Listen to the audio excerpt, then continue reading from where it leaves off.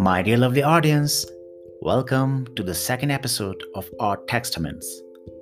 Our Textaments is the blog for the website textall.xyz, and this is your very own Piyush Mathur answering your English-related questions as part of the social media Q&A series.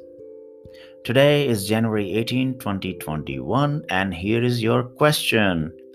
Do we need to use the preposition of or about before the word whether in the following type of sentences? Example 1. I have not been informed of whether he is coming or not. Example 2. They have not informed me about whether he is coming or not. And my answer to your question is as follows. No, you do not need any preposition after the word informed and before the word whether in these sentences. The meaning of these two sentences is clear and adequate without the usage of a preposition there. In fact, it would be a mistake if you use one in that spot. But surely there is more to be said about how to improve the type of sentences we had in our original examples. Let me first repeat those examples after dropping off or about from them and thus after correcting them. Example 1. I have not been informed whether he is coming or not. Example 2. They have not informed me whether he is coming or not. These modified sentences are correct. But in point of fact, you could drop or not from them because the use of whether itself implies a choice. With that in mind, you could simply rewrite those sentences as follows. I have not been informed whether he is coming. Full stop. They have not informed me whether he is coming. Full stop.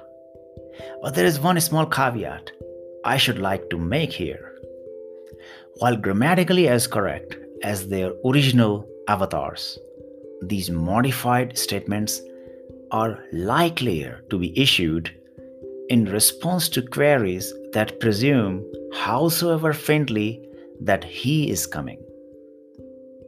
What that means is that very likely the issuer of the above statements, let's say the speaker, has been asked by somebody questions like this. He is coming, right?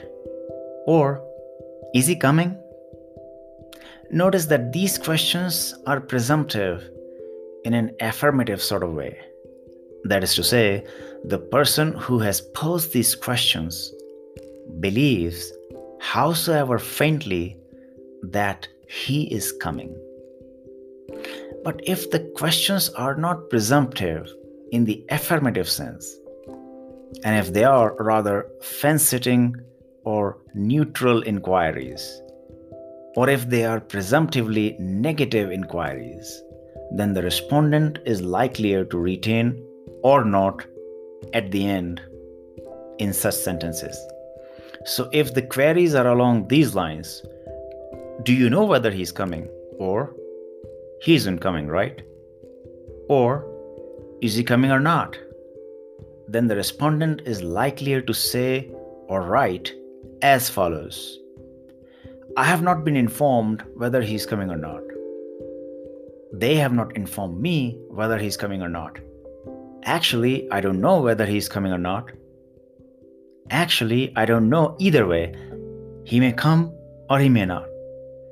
Similarly, in the examples under discussion, one is likelier to issue a statement of one's own accord with or not included in it if one is truly uncertain rather than even faintly hopeful about his prospect of coming.